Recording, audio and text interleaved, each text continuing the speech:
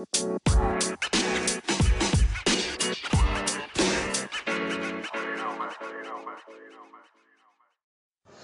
up? What's up, peeps? As always, I'm your host, Lee Bentz, and thank you so much for joining us on the AEW Insider. I just threw this together real quick. Got work in the morning, going to see Three from Hell tomorrow night for the movie show, what have you. Have a review up, so definitely check it out. If you haven't, please check out our Friday the 13th videos on YouTube. Top 5 Friday the 13th films, the top 5 worst films. They're really good.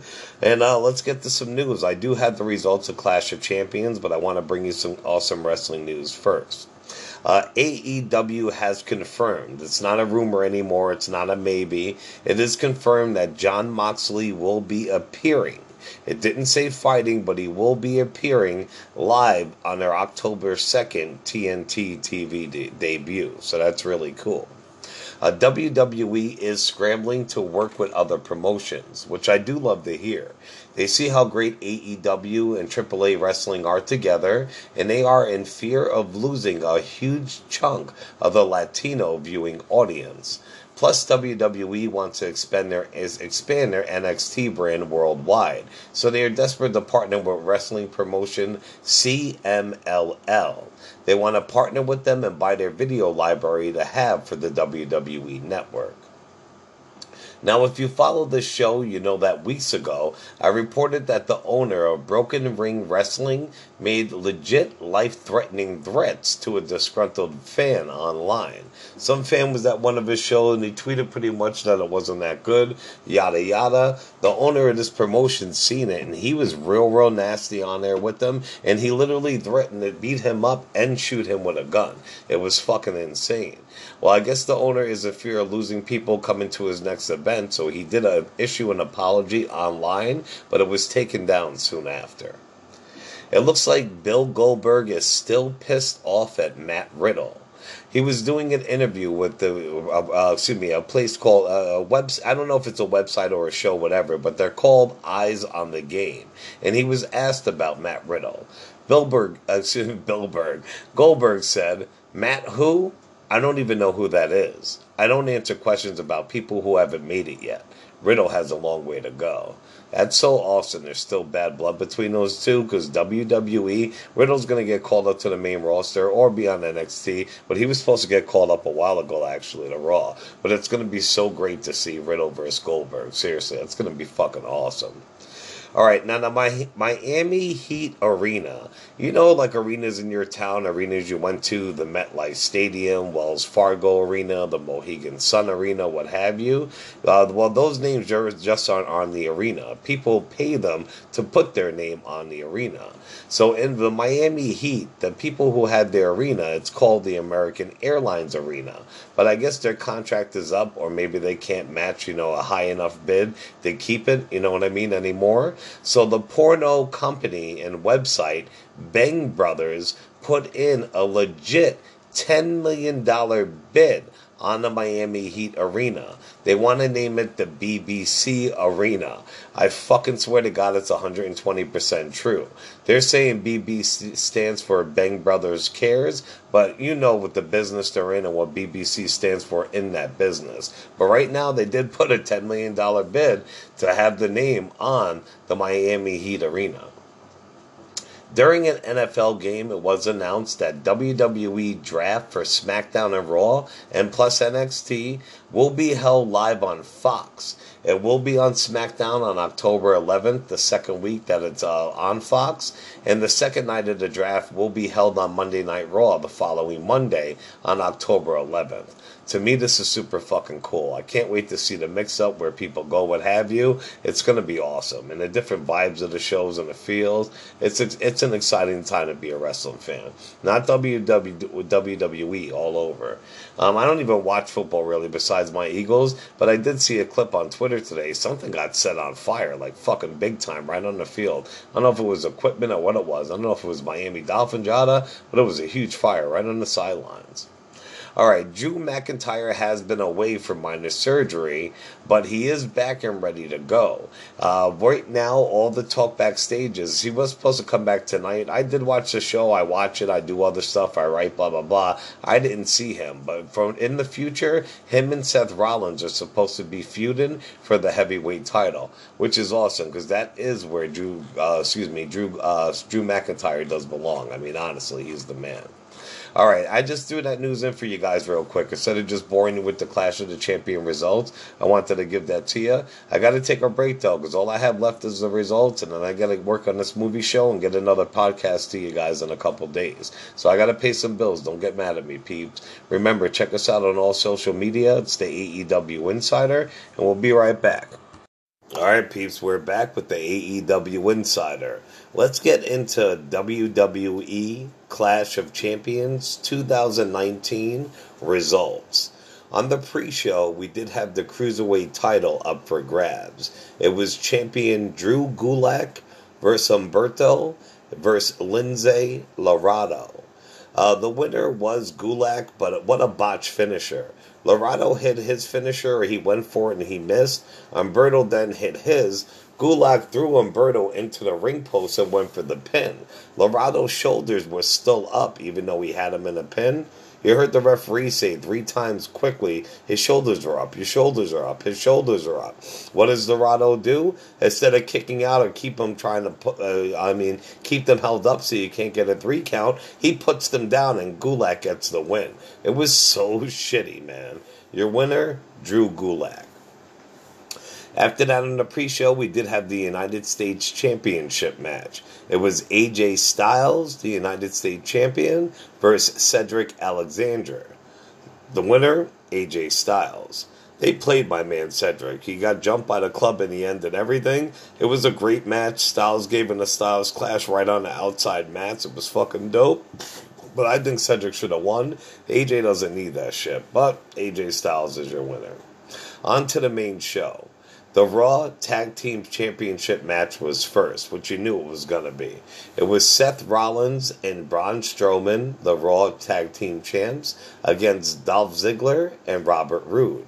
Your winners, Robert Roode and Dolph Ziggler, of course. I told you, peeps, and this match had a huge botch also. Right before the finisher, Roode acted like he was going to hit Seth with his signature finisher. Seth was in a corner, all out of it. Braun was supposed to come and knock Roode out of the way, which he did, but he did it like 40 seconds too late. Roode was just standing there. He didn't want to hit Seth with his move because he wasn't supposed to. You see him just looking at it the right side of his eye, in the corner of his eye, waiting for Braun, and then Braun finally fucking gets in the ring and hit him with a bump. It was very weak. But your new Raw Tag Team Champions, the show-off Dolph Ziggler and Robert Roode, baby. After that, they did have the SmackDown's Women's Championship match. It was the SmackDown's Women's Champ Bayley versus Charlotte Flair, a.k.a. The Queen. Your winner, Bayley.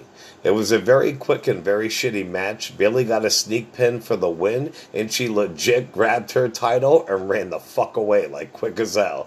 The match was a waste of time, but I love heel Bayley. Alright, after that, we did have the SmackDown Tag Belts. I heard these weren't even supposed to be on the line because Xavier's knee is supposedly injured, but it was the New Day, your SmackDown Tag Champs, versus the Revival. Your winner and new SmackDown Champions, the Revival.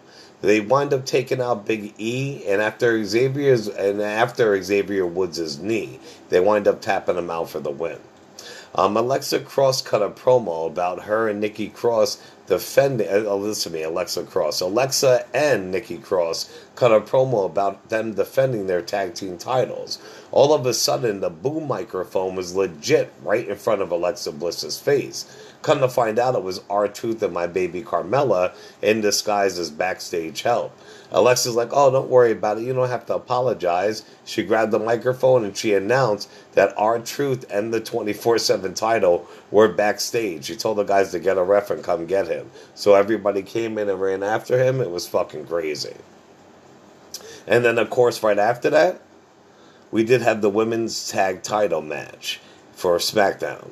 It was Mandy Rose and Sonya Deville versus your tag team champs. Excuse me, I'm like SmackDown. Don't mind me tonight, guys. I put this together real quick, blah, blah, blah.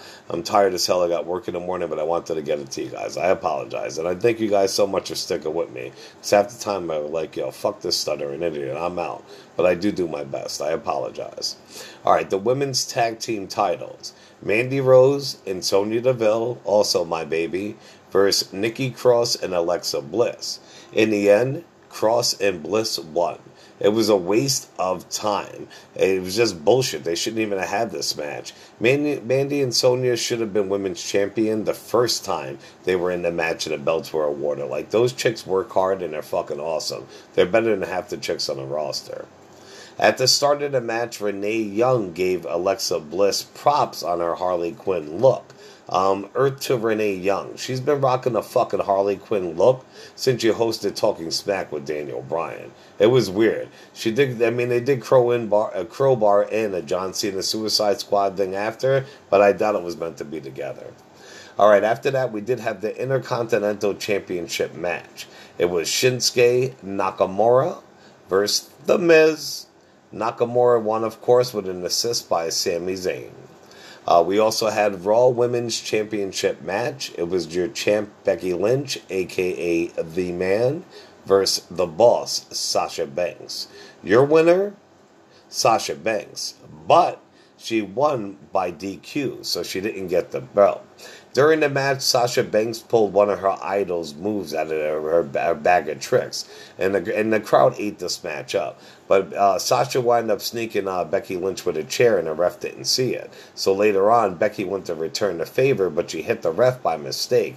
They literally disqualified Becky Lynch for hitting the ref. So Sasha Banks is your winner, but you don't win a title like that on a DQ or a countout unless it's a different type of match. So your women's champion still is Becky Lynch. That match was awesome now, and it was very long. After that, we did have the WWE Championship match. It was your champ Kofi Kingston versus Randy Orton.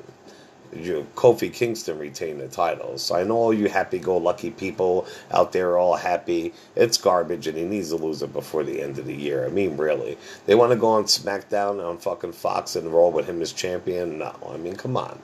It was a crappy match. They had the Street Profits cut a promo about King of the Ring final tomorrow night between Gable and Corbin backstage. And out of nowhere, King Booker came and interrupted them. You know, Booker T, King Booker. And they had a little funny exchange. It was really good. So if you want to see King Booker, definitely check out the pay-per-view. After that, we did have Roman Reigns versus Eric Rowan. As I predicted, Eric Rowan won. They want to build him up. They want to make him like he's really a threat. If you want the guy to go kind of far, you got to give him the wins off the bat. Like I did report a couple weeks ago, he was talking to those people who do other wrestlers' leather and all that. They did Sonya Deville's jacket. They're a biker movie star company, and he had his new ring gear on. He had a vest that was made by them and pants. It was nice shit. The best part of the match, though, was at the end, Luke Harper, his old brother, old partner, returned and helped him get the win. It was very good to see Harper back on TV, because if you follow this channel or you follow him, you know he's been very disgruntled and they won't let his contract up. And it's good to see those two back together again.